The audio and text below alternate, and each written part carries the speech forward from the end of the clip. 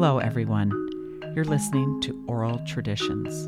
My name is Erin McCarthy, Interim Chair of the Communication Department at Columbia College Chicago.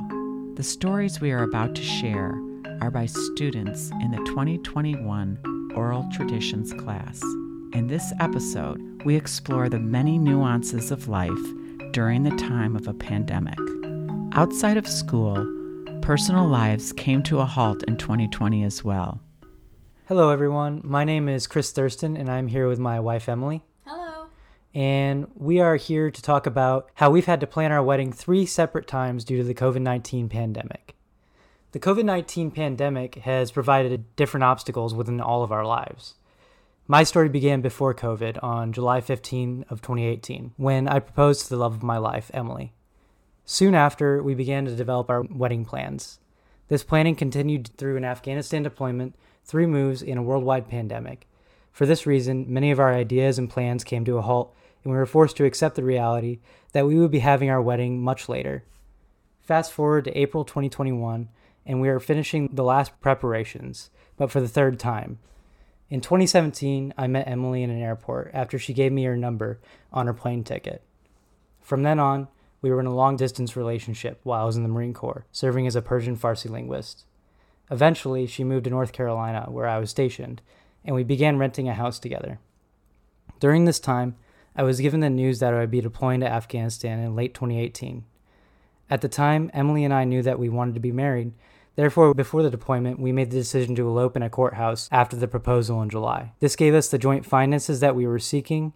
However, we still both wanted that extravagant wedding. So the planning began. But as soon as the planning began, I was leaving for Afghanistan. And this provided a major obstacle to wedding planning. And this was something that neither of us had ever dealt with. It was a 9-month deployment in which I was deploying to southern Afghanistan, providing Pashto and Farsi translation as a linguist. This was a unique experience for me and my wife individually. In my situation, I was constantly working with little time to focus on things back home. With this being said, I still provided input on wedding planning, and I made sure that my vision was not left out of the picture. My wife handled quite a bit, though, and her experience being apart during the deployment was much different for her than it was for me. She was able to notice the obstacles that this provided for wedding planning. Yeah, so it was a unique experience having to essentially plan the wedding by myself. I think the biggest obstacle that we faced was figuring out our venue, because we were not both there to see the venue. We weren't there to actually tour the space, to talk to any of the workers, to see any pictures. I was there for all of that. And in fact, I had his mom and 2 of his sisters come along to a couple of the venues that I saw, but it just wasn't the same as him actually being there to see those venues and help me in making that choice. So the best we could do was I was able to Skype him, I think, for 1 tour of one of the places that we saw. And for all the rest of them, I had to take a whole bunch of pictures, maybe make a voice recording or 2, take a bunch of notes, and send that all to him. And essentially just get his opinion when he woke up on the other side of the world. And it was a back and forth for most of the process, and that was very, very difficult. And it was hard, just being apart from him anyway, just on the deployment. A deployment is difficult regardless of whether you're planning anything or not. So to have to plan a wedding on top of that and to feel the responsibility to not only get it done, but also to make sure that all of his visions and everything that he wanted was still included somehow without him being there. So it was a difficult process, but we did end up ultimately both deciding on a venue that we both loved. His mom did see it as well as my mom, so we did overcome that obstacle, but it was very, very difficult having to do that alone, for sure. And luckily, in 2019, things were really alleviated, and we'd finally been reunited after just 9 months, and it was just awesome. But promptly after I got home from Afghanistan, I reached the end of my 5-year contract in the Marine Corps, and I separated in September of 2019. And after that, we we moved back to Southern Illinois with Emily and her family. And just being separated from the military, I finally had time to recover from the deployment. And this gave us a chance to finally begin wrapping up some of the finishing touches on the wedding. At this point, we had a lot more time to plan the wedding together too, and we actually started really enjoying it. We made plans to have the wedding in May of 2020. There were many life events that occurred simultaneously with this. When we were in Southern Illinois, we began saving up and preparing for our move to Chicago. Upon moving to Chicago, my plan was to attend Columbia College for the spring 2020 semester, and Emily was going to begin her musical theater career. In January of 2020, we made the big move to Chicago, and we found a small one-bedroom apartment in the South Loop. It was located within walking distance of Columbia's campus, making it very convenient for my first semester. Upon moving to Chicago, everything was going very well with my school, and Emily was getting her foot in the door to Chicago's acting community, with roles in Chicago Med, Chicago Fire, and a web series. We were both enjoying our time in Chicago. However, this was short-lived. In late March of 2020, the COVID-19 stay-at-home order began, and at this point, all classes went online, and many businesses deemed non-essential were forced to shut down. This made for a completely different experience from what we had expected when moving to Chicago. It was as if Chicago had taken a completely different form in the wake of the pandemic. At this point, we were in a lot of disarray, along with most of the world. Regarding wedding planning, upon the stay-at-home order, we were up in the air on whether or not we wanted to reschedule the wedding and send out new save-the-dates. We ended up making the decision to postpone the wedding to later in June of 2020 in hopes that the pandemic would be under control by then. Unfortunately, as we all know, the pandemic only got worse from there. June came around and we had another decision to make. This was a difficult decision as it would be the second time rescheduling, so we gave it some time and deliberated on it for a while. In late June, with the severity of the pandemic increasing, we decided to push the wedding date back an entire year to June 5th of 2021. After rescheduling for the final time, we began seriously wedding planning for the third time. This provided a lot of anxiety, however, we persevered, with the hope that this would be the final time we had to plan. As the pandemic worsened, even more life events were presented. We made yet another move out of downtown Chicago and into Logan Square. This move provided us with a lot of needed social and financial breathing room from the crowded quarantine city. Having a bigger and more peaceful space without the stress of living downtown contributed to creating a better environment for planning the wedding, in that we were much more motivated. The final wedding planning process was able to be conducted between us both, and we both provided input on the final details. It has still been stressful and overwhelming at times. However, everything has begun lining up near the end. We have secured most of the services we need, and with every goal accomplished, we gain more confidence. Emily, do you have anything that you could provide regarding insight on the final planning process and how you feel during this time? So we did have to obviously move all of the vendors. We had to change a couple of vendors, so that was something that I think was one of the more stressful things of this third and final planning process. We had to secure a new DJ, which we did just get done, thank goodness. We had to secure a new photographer that we got just about a month ago now, and we're wrapping up the final details. It's still slightly stressful because, like I said, we've had to schedule and reschedule with multiple vendors now, so things have been rearranged, but we're on the final leg of it. It's becoming less and less stressful every day the closer that we get to it, and we're focusing more on smaller planning details now, which I think is a good sign that we're getting towards the end of it. We're thinking about things that we're gonna wear rather than who we're gonna hire for the big day. So I think it's a good sign that we're finally towards the end of the process and we can see the so-called light at the end of the tunnel. Yeah, so with all that being said, all of the final planning is now wrapping up, and there's an overall sense of relief in knowing that this is the final time planning. There's just a lot of comfort in knowing that all of our current plans will become a reality this time, rather than being washed away by a world pandemic. Yeah.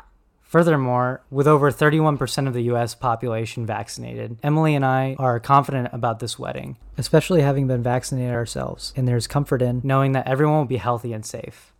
Overall, we have both learned many lessons from this wedding planning experience, and it has been a journey that has played a part in developing our relationship.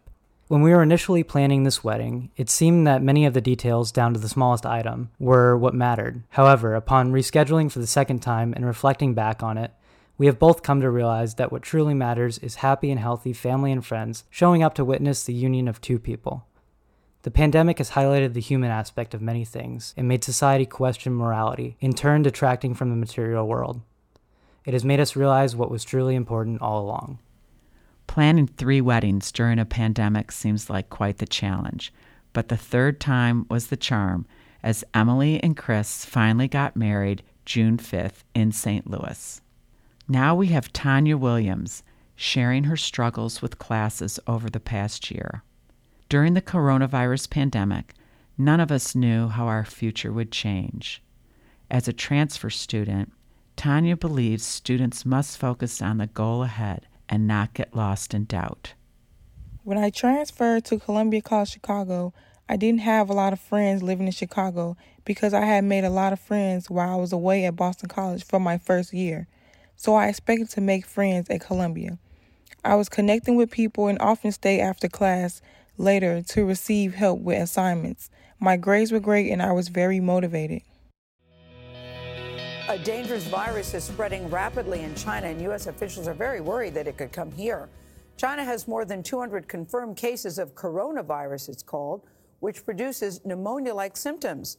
3 people have already died from this illness. When information about the coronavirus was first being discovered and being made a real issue in December of 2019, a lot of information was hearsay, and it was hard to determine what information was true. Once it became a serious issue and states were being placed on lockdown, that is when it became scary.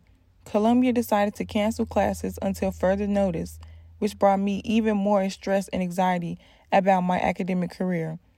I was uncertain about my future, and I was uncertain about the reality of my college experience. I began to question if college was the right path for me, and if it wasn't, then what was? Columbia announced that we would continue the semester online, and I had never done online classes, so I fear I would have a hard time finishing the semester. This made me question if I should continue to attend college during this pandemic, or if I should take a break and return once the pandemic was resolved.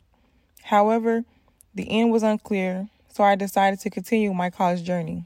The stay-at-home advisory in Chicago encourages residents to stay at home as much as possible for 30 days, only leaving to go to work or school, or for essential needs like groceries.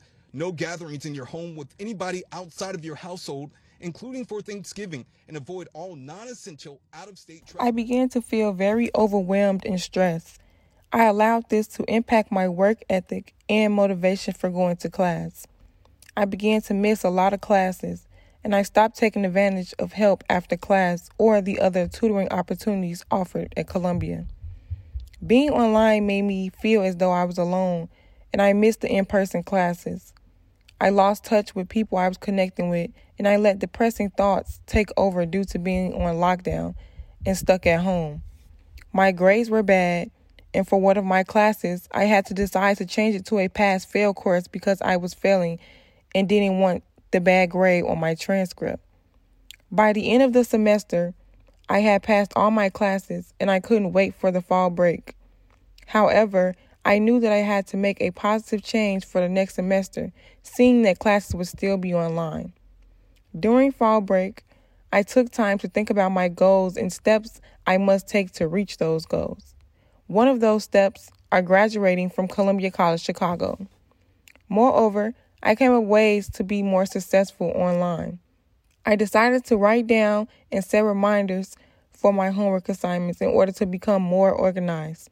I told myself that I will always email professors if I am confused about or need help with assignments. I still struggle with attending classes and being focused because I have long classes and Zoom meetings can become so draining. So I make sure to sit up during class and not attend meetings in my bed, so I am more focused. Now that students are going to be going back to in-person classes, it feels like my first day at Columbia all over again when I was nervous and anxious. Online classes were very convenient because I can go to class in my living room. So I expect to struggle with getting back adjusted to this new schedule of having to leave my home to go to class. However, to make this adjustment easier for me, I will continue to use my organizational skills for the upcoming semester. During this pandemic, I was able to learn that I must have a strict schedule and structure in order to prosper. Without experiencing this drastic change in my life, I would not have been able to learn this important aspect about myself. Online school was a bump none of us were prepared for, but Tanya shows that with little changes to her routine, college is a challenge she knows how to face. You're listening to Oral Traditions, a 3-part series of personal stories centering on life and family in a time of uncertainty from WCRX-FM and Columbia College Chicago. Students aren't the only ones who struggle during this time. Teachers from kindergarten to college have to adapt to this unexpected occurrence. Jalen Benson gives us a first-hand look at how hard it is for educators by talking to his mother, Latasha Abernathy, a child welfare attendant working with special needs children. It was a big shock for teachers to lose that face-to-face interaction with their students, and Latasha shares what she misses the most while working remotely. First thing is to really come in and get them started with breakfast and make sure that they get right into routine. Everything is based on the schedule because special needs children need a routine. Well, what is it throughout the day? You mentioned breakfast in the morning, but what about? Well, I mean, throughout the day, we transition them in and out of different classes. First thing, they go into their main class, their homeroom, they check their schedules, hang up their book bags, and get ready for table time. Table time consists of doing data collection work, which is for them their educational work, but it also lets us know where they are educationally and help us to set goals for them. How well did you know how to use Zoom before this pandemic hit? Not at all, because it wasn't required. I mean, working, like I said, with special needs children is very much hands-on. And to be totally honest, now that school is reopening, we've been back since January. Special needs children were the first to go back on a full-time basis. It's very hard for them for Zoom. So my usage of Zoom was minimal prior to the pandemic. Did the school try to encourage parents to make their kids go on Zoom? If so, how did they do that? Well, reach out to parents, try to work within parents' work schedules because some parents still had to work although their children were at home. Try to reach out to those grandparents and aunties and uncles that stepped in for parents. But still, with all of those people reaching out and all of those administration calls and everything, it still didn't bring all the children to the Zoom class. So, what is one thing that did translate to online learning? Well, with the kids, because they love computers, some kids were able to stay engaged a little bit longer. I was able to take kids on virtual tours. So we would go to a museum, on a roller coaster, on a hayride. So kids that normally may not see these things or never had that experience got to see them in virtual through Zoom. All right, so now that you're back to in-person learning, how many children have returned to the classroom? In my classroom, we have half our students. The school has a third of the students. What has been the biggest adjustments to getting your class back into a steady routine? The biggest adjustment is, like I said, trying to keep our kids to follow the COVID safety protocols. What would you do differently now that you're going through this pandemic? Is there anything that you're taking away from it? That's hard to say. I mean, because I feel like that we are all working under very difficult circumstances because not only do I have in-person kids, but I do have to maintain virtual at the same time. While we are doing in person, we also have to tend to the kids that would normally be there in person on the computer. So that's a lot of noise. It's a lot. So I think right now, for me and the situation of working with special needs children, it makes the job harder. You can't fully connect with the kids online, and you can't fully give the attention to the kids in the classroom because you also have to pay attention to the kids online. Do you wish your school would do anything different as far as? Well, my school has really opened up to trying to bring the majority of the kids back to school in a full-time basis. But until society feels comfortable, be it parents with their children, be it teachers, be it aides, until society as a whole feel comfortable, it's really a difficult situation. All right, for my last question, what do you think would be the number one lasting effect on your students as far as the year that they had to miss due to the pandemic? Our students are going to be behind. There are very few students that would be at their grade levels. They would really have to have that true home support because the average day of virtual is half of that of a real day of school. So the learning is cut in half. And then you have the social emotional learning, which is really just kids interacting. You got kids missing sports. You got kids missing clubs. The things that they would be preparing themselves for college. So I don't, what kids have missed in this year plus of being out of school is something that they will never get back. And to be totally honest, I feel that the American students are going to be way behind the rest of the world.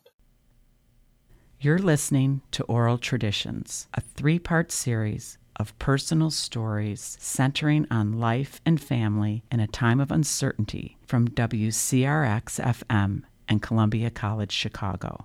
Internal battles can be the hardest to fight, especially during the year 2020. Shane Verkest informs us that even though the weight of the year still feels heavy, it's important to look back and count the positives. To say it's been a hard year is the understatement of the century. 2020 took something from just about everyone, and although things are getting better, we're still not completely out of the woods. However, we are deep enough into this mess to be able to look back and to reflect. It's been over a year after all. So today I want to do just that, and instead of talking about what I lost, I want to share something that I gained. Specifically, I learned the importance of mental health and just how bad things can get if you leave it unchecked. So without further ado, this is the story of my fight with mental health during the pandemic. For me, it was anxiety, but for you, it could have been any number of things. Mental health is something we all deal with, just like COVID was. We all get depressed. We all get anxious. It's part of being human. The trick is recognizing when it's a problem. For me, all it took was a once-in-a-lifetime earth-shattering pandemic. So, easy breezy. When I imagined my young adult life, and I did quite often growing up, I'm very certain earth-shattering pandemic was not something I was putting on my vision board. Yet I learned fast that the most formative things in life are not planned, nor are they rarely actually wanted. So there I was, sitting in my dorm room that had just begun to feel like home, and I was hit with the biggest curveball in my entire life. I was going home early. Colleges and universities across the region are shifting to online learning and urging students to stay away from campus for at least the next several weeks as they grapple with the coronavirus pandemic. Making the move to Chicago from my small Michigan town was a huge process for me, and yet there I was, sitting in the same high school bedroom I was in less than a year earlier. I was confused, frustrated, but more than anything, I was anxious. Something I was very used to, but this time, it felt different. See, I had always been anxious growing up as a kid, but anxiety's fickle in that way. When you're a kid, you're anxious about tests and school, things that don't really matter that much, low-stakes situations. And to an extent, most people grow out of that. The problem is when anxiety follows you into adult life, because in adult life, the problems are a little bit higher stakes. Suddenly, these same feelings I hadn't had since I was in middle school were back, except my problems were a lot bigger. When I had first gotten to college, I was about the most confident I'd ever been. I was riding the high of being a college freshman, making new friends, discovering a new city. It was incredible. And when the pandemic took that all away, my confidence was stripped away as well. And behind that confidence was fear. I was worried about the pandemic, the state of the world as a whole. No one had faced anything like this before. Was I going to be okay? Was my family going to be okay? But more selfishly, I worried about myself. What would this mean for me, my girlfriend who I'd met at school who lives states away? My career, which I hoped to advance by moving to Chicago. My education, which I had gone to Chicago to get. When will this be over? Will I get a college experience? All these questions swirled in my head. The world never felt more dark, and honestly, it just made sense to be scared. Everybody experiences anxiety, but there has never been a situation where the entire world was terrified together. It felt like the smart thing to be. But every day I was worrying, I was realizing more and more that fear was separate from the circumstance. I realized my anxiety had gone up tenfold in every capacity, not just about the pandemic. Every facet of my life became something to hyper-focus on. And having nothing to do in quarantine, and only myself and my thoughts in my high school bedroom, was the perfect breeding ground for anxiety to really come alive. It's like I could just hear the clock constantly ticking and droning on in the background. My early lockdown days blended together and dragged on all at the same time. I was aimless. I had nothing to do, nothing I could do. It was something I'd never experienced before. It was around June of that year when things started to cool off a little bit. The weather warmed up, you could do activities outside, and for a brief moment in the summer, in Michigan at least, it almost felt like we were done with the pandemic, even though we were far from it. Restaurants began opening up, and I was able to see friends again, albeit socially distancing. But as we slowly came out of extreme quarantine, albeit probably misguidedly, I realized that the anxiety that I was experiencing in that environment was following me out of it. When I hung out with friends, I felt more socially awkward and nervous. Things that used to not bother me began to worry me. I didn't feel like myself. And that's when I realized this anxiety that I was experiencing was not a matter of circumstance. It was my new normal, and I needed help. That's when I decided to make the change. And I began seeing a therapist and talking through my problems. I began taking natural supplements. I'm still too chicken to get on Xanax or any heavy medication, but I find that ashwagandha and even CBD oil work incredibly well. And honestly, therapy didn't come naturally to me at first, but after a few sessions, I was already starting to feel better. Look, my journey is far from over. I still have a long way to go, as anxiety isn't something you ever completely get rid of, but rather something you learn to live with and manage. And although some people have it worse than others, anxiety is truly something we all experience in one way or another. For so long, I used that fact as a reason to not get help. The world was a dark place. I needed to get myself together. But it wasn't until I acknowledged and started treating it that I actually started to get better. I feel more confident than ever right now. And that's because I have a hold on the issue. I took the scariest first step, acknowledged the problem, and got help. I started my journey. And sometimes the most important step is the first one. Hearing all these stories reminds us we are not alone. The pandemic has been a challenge, but by sharing our experiences, hopefully we can stay strong together. You've been listening to Oral Traditions. I'm your host, Erin McCarthy, Interim Chair of the Communication Department at Columbia College Chicago. I want to thank the students for sharing these truthful and inspiring stories. During this time, it's so important to hear each other and to embrace the fact that we are not alone. Join us for episode 3 of our 3-part series of Oral Traditions, or find us anywhere you listen to podcasts by searching Oral Traditions. This is a collaboration between the Department of Communication and WCRX-FM. The show was produced by Shelby Steele. Thanks for listening.